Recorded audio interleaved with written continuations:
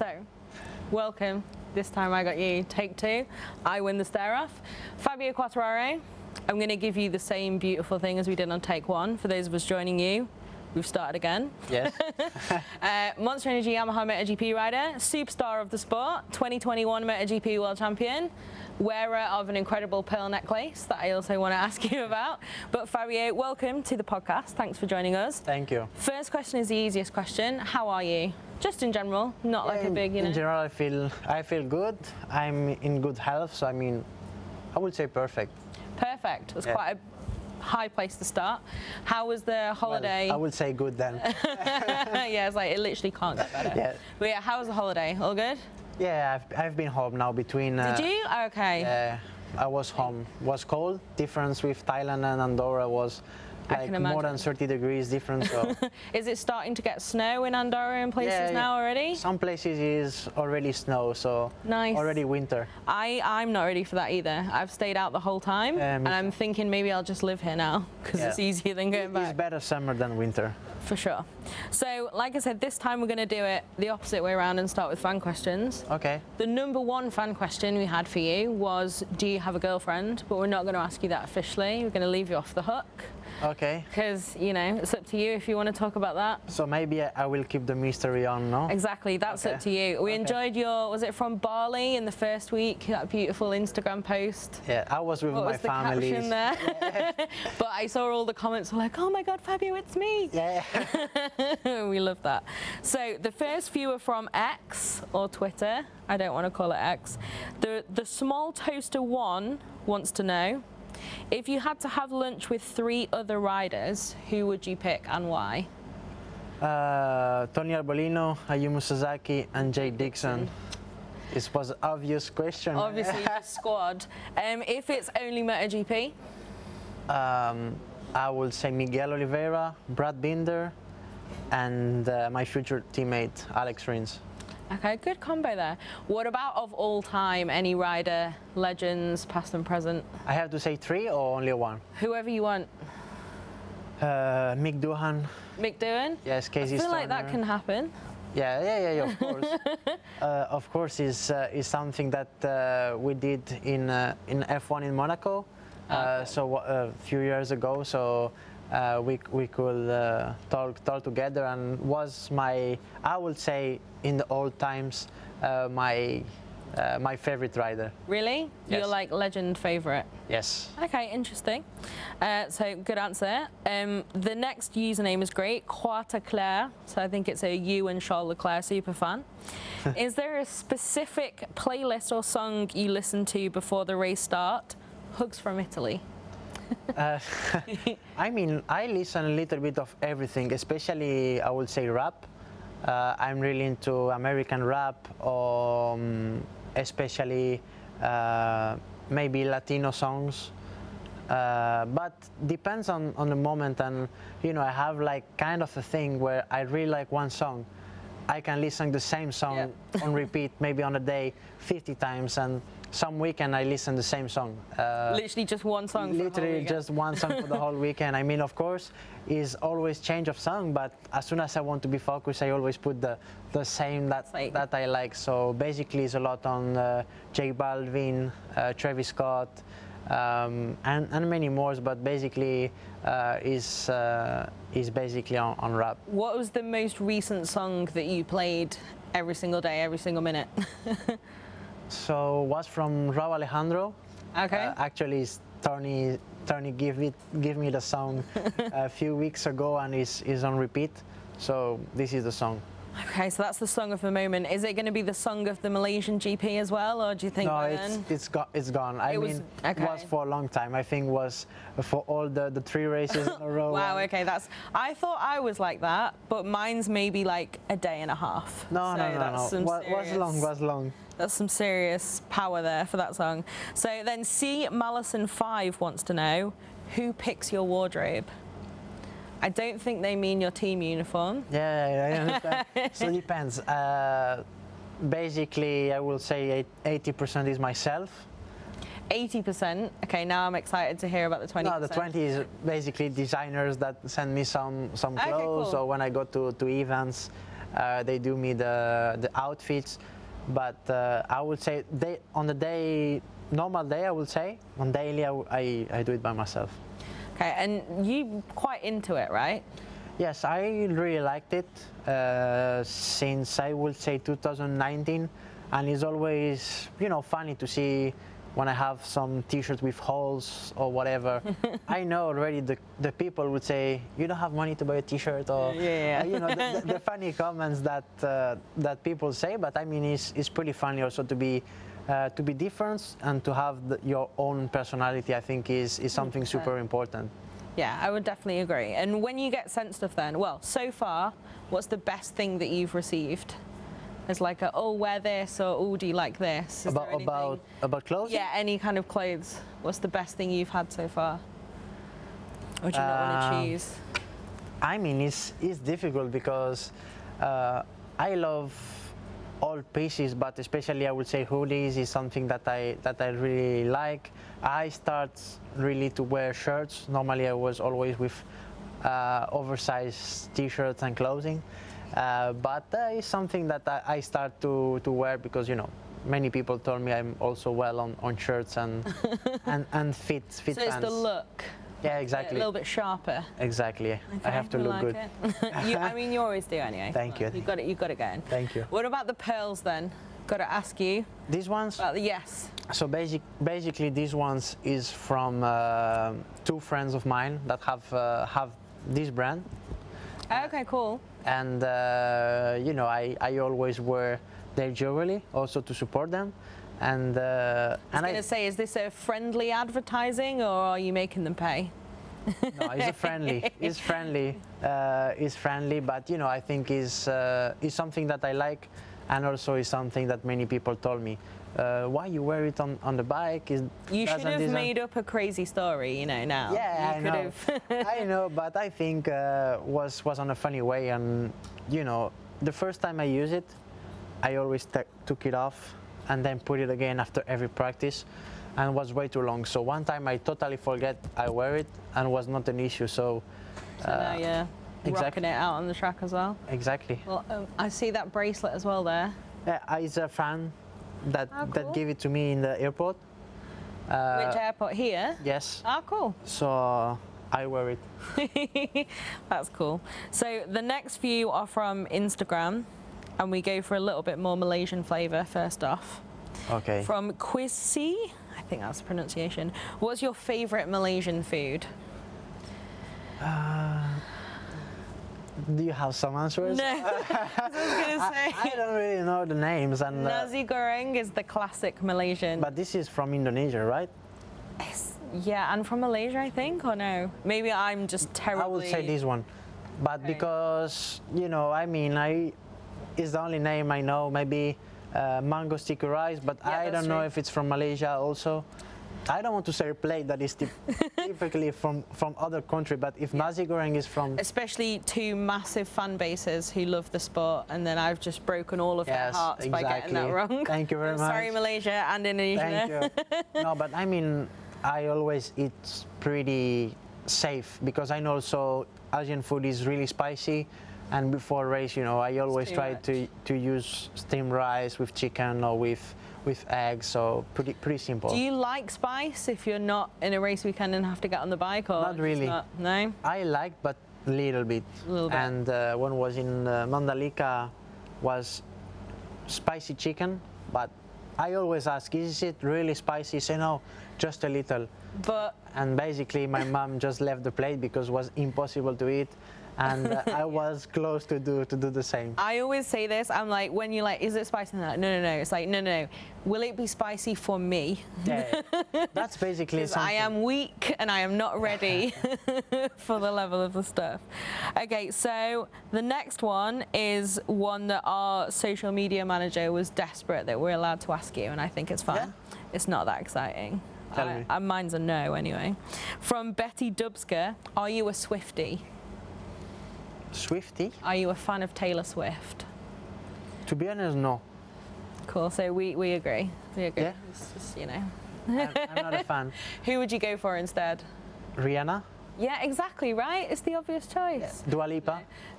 Also an obvious choice. If you listen to me, That's excellent. That will be a social media clip of this episode for sure. I mean, please, Dua Lipa, get in touch. You're always welcome. But okay, great answer. I'll let you my number. No hate for Taylor though. No. But it's not my kind. It's not my I feel like if you're saying American rap for what you mostly listen to, it's quite a long way from that to Taylor Swift. Yes, exactly. Rihanna is more the kind of style. Yeah. When we go to Austin, do you ever listen to country music? Yes, and it's not really my style. The only year I wanted to be there, I was 20, my first year in MotoGP. I was 19th, and I could not get in the place because there is 21. Oh yeah, of course. So I was just outside, and the team said, "Okay, we don't go," but you know, it was like 5 or 6 people wanted to go, and I was too young. You're so like, we go to a normal restaurant. You can't have Prosecco either on the podium and that. No, well, I never been on the podium in Austin. Well, when I was 15, yes. I was going to say, actually, I think that was your first podium. Yes, first podium, yeah. But in MotoGP, just when I was 21, so it's okay. At least I feel like when you're 15, maybe you expect the Prosecco less. Yes, exactly. But the disappointment hits hard when you're 19, and in Europe, you've been living the high life. That was fun. I was young, so it's fine. It's okay. Now you just go in there and you're like, yeah. Do you still get asked to show ID in America? Yes, always. Yeah, always, right? Even me. I'm proper old now. I used to have a fake one also, but I never use it. Of course, never used it. No. Just, I believe you. Everyone else does too. So the final question from Hi VK, what is your plan for off-season? So to be honest, with all the trips that we have made is to stay a little bit home. I will train myself, just prepare also for next year.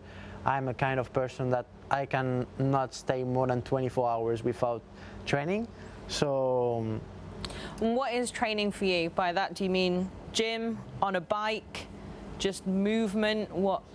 So basically, I mean a lot of cardio, of running, gym. I can make much more dirt bike on the off season because basically you can get injured pretty easy during the season, and I can make it a lot during December, January, February, and yeah, I will maybe take some days off with friends in New Year's. And that's it. But I'm not the kind of guy of doing on 10 days holidays, chill without doing nothing. No. Already when I'm home, I always want to do stuff, and you know, I always call some friend. Let's make some trial. Let's do something. And my friends say, relax one day, just everyone be else chill. just wants to just stay inside and be like, oh. Exactly. I was sad, you know, to be full day at home is something impossible for me. Really? You just always? Yeah. Even on a relaxed day, I cannot do nothing. Always 45 minutes of bicycle or Is it like something. Too much energy? Is it for your mind, or is it just staying in the rhythm of it? What is it? All three of them. You know, I have a lot of energy always, and I think it never really, of course, happens, but never really happens for me to say, okay, I stay full day at home watching Netflix and doing nothing. I think it actually never happens. Really? Yeah. I don't like that either. Once it gets to like 1 or 2 p.m., I'm like, I've wasted the day. I've got to do something. Exactly. And I don't know, maybe. I waste my time. You waste your time. Exactly. Brutal. See, I've been trying to train myself to do that and learn how to relax, but you think you should just keep going? No, I had to, because, you know, sometimes I train 3 times during the day, and it's too much because your body also have to recover. Yeah. And this is a point where I had to learn that maybe sometimes I was doing 3 sessions in a day, but not enough of recovering, so you can get injured more easy. So this is something that I had to learn. When did you learn that then? Because you're now a veteran. I was going to say, you're a veteran in some ways, in that you've already won 1 MotoGP World Championship. You've already had wins in... No, you didn't win in Moto3, did you? No. Podiums in all 3 categories. Yes. You did have that history-making 2nd ever Grand Prix podium, though, that you forgot. Yes, exactly. Yeah. But yeah, it seems like you've been here forever in a lot of ways, but actually, especially in MotoGP, it's not that long. Yes. Your success rate is very high. This year, obviously, a bit of a tougher year. Is it this year that's made you reassess that and finding the rhythm of training, or?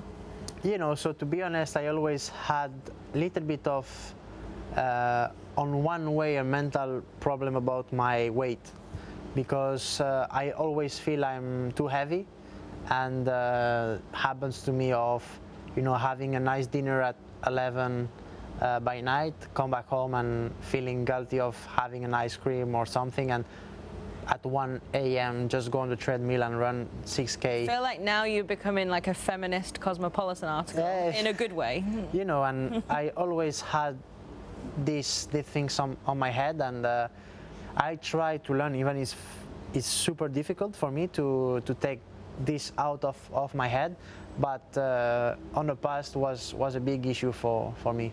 And now you've learned how to... Yeah. Well, certainly, I feel like, I don't know, you can correct me, with things like that, it's almost once you recognise and accept something, then it's much easier to at least try and... Exactly, and also, you know, my friends, my family always told me, look, don't worry about that, and I say, yeah, in one way it's true, but, you know, when it arrived the moment where I have to do it, I struggle more, but I mean, is a process that for me takes a little bit of time, and hopefully one day it will be gone off my head. Well, we'll say that progress sounds good then. I feel like everyone, as much as a lot of people never want to admit it, everyone is constantly just trying to make that mental progress. Of course, and like a person, you have to always do steps, whatever, if you are an athlete or person, I think moving forwards and try to be a better person and also feeling better for yourself, I mean, I think is good for everyone. For sure. And that's something, obviously, you mentioned the squad goals earlier. Ayumu, I don't think he's really talked about mental health stuff on Instagram. Ayumu. Yeah. I don't know if Tony has. Jake, for sure, did a lot of posts about like mental health and stuff. That's obviously a really important side of the sport, and something I feel like has kind of been recognised a lot more recently. Like, I think one of the first guys who started talking about using a mental coach was probably Dovi. But now it's not just a mental coach to compete. It's like, no, we need to be healthy humans on both sides of it. Is that important to you? So my issue was I could get angry super fast, way too fast, and for everything. I mean, especially on the sport, but this helped me a lot when I had to give my comments to my mechanics, or even just in life, you know, just to be more calm and don't say everything. I'm imagining like really crazy things now, like you just going into an ice cream shop and just throwing. No. I mean, I never really disrespect someone or just doing something really bad, but just, you know, you just scream in a way where basically you can scream for half an hour, but your mechanic will not understand nothing. You have to say a point where it's not working, because if you say it's not working everywhere, so the mechanic say, okay, what you want me to do? Yeah, just change where everything. you want me to improve? I mean, you have to think about which zone you want to improve also. I mean, it's on the turning, on the braking, on the grip, and this is something that I had to learn, and with the mental coach basically was something that we really learned, and then this year, of course, I've always tried to go and try to stay positive in a situation where basically was difficult. And we've seen you be so positive every week in the press conference. No, we invite you every week, and you're just like, yep, hi, I'm here again. Yeah, because, you know, when you are used to fight for championships and victory, and you are here for top 10s, basically you are positive in a way where you have to improve on your experience, on basically the new chapter on my career that I really struggle, but I think when we will be out of here, I will have learned a lot from these bad moments, and you know, I think it's always in this kind of moments where it's difficult that you learn the most, because when you win, everything is going okay, but when this moment is when you have to question yourself, you have many questions, you have to stay calm, you are affronting some difficulties, and this, I think, is where you really make the experience. That's what Yeah, I definitely wanted to ask you about that because your kind of MotoGP journey, certainly. I mean, first of all, your switch from Moto2 to MotoGP was quite dramatic because it was like you had so much hype. It was like, oh, the new Marc Marquez, now Pedro's got that to deal with as a tagline in the headlines. But you had so much hype, then you had a bit of a tougher time when you were actually in the World Championship. But from that kind of leap of faith of like, yep, Fabio's got it, we'll take Fabio. It must have been quite insane for you to just arrive and be like, oh, I really am really quick. Yeah, you know, the first time I arrived in Moto3 was, like you said, is the new Marquez and he will be there. And finally, you know, was a difficult step for me. I get injured, some bad decisions. I've spent basically 3.5 years where I've really struggled. And with Speed Up, Luca was really good with me because he saw that I was working super hard. He saw that you know, I never gave up, and he never put me stress on. He said, I see you are working hard, even if the results are not there, take your time and we will arrive. And he really helped me through this tough period of 2018, and we won in Barcelona. And since then, of course, the result was not to be fighting for the world title in Moto2, but was already a much better year. And from this year we moved to MotoGP, and from then was really a fantastic career from 19 till now. It was. And I mean, this season, it must be tougher, obviously, because it's not where you were. Even this time last year, you had a few tougher races at the end of last year, but you were right in title contention because we had to make all the campaign for #TheDecider. You were right in it. But you've already had podiums, like you've been there. But how is this different to that Moto3 kind of difficulty? Because now I guess you know what you've got and what you can do. Is it quite a different kind of thing? Yes, you know, in Moto3 I never won. So being second, third, P5, I never had the taste of the victory. Moto2 I've won basically for me 2 races. I knew you counting Japan. Yeah. For everyone who doesn't understand, it's because you had a technical disqualification. Yes. But yeah, you crossed the finish line first. Exactly. And in MotoGP I'll always fight for podiums, victory, title. And this is something that I've tasted and I've felt what is to be always on the top, being on the victory, on the podium. And from one year to another, you know, last year was super tough. I never expect to be on the top 3 at the end of the championship. But this year, you know, we have made 3 podiums, 0 wins, and we had some sprint races also, you know. So we had double race, and mentally it's really difficult, especially the first part of the season. I never accept the position I was ending, and this is was making me super angry even after the GP. I was home, I was disappointed, not enjoying life. And since half season I said, okay, now I will just give my 100%, whatever is the result, we have to enjoy it, and as soon as the race is finished, switch off and just enjoy home, because, you know, from February till July I was not enjoying. I feel like you can kind of tell that in you, in a good way, where you've like just since then you've been like, okay, I hate this phrase, but it is what it is. Yeah. And now you've obviously got to make the best of it now, but also try and make those steps. How are you feeling about the future now you're in that different space? Are you kind of like, okay, let's go, we've got this, let's see what we need to do? And of course, like a person, I'm a winner.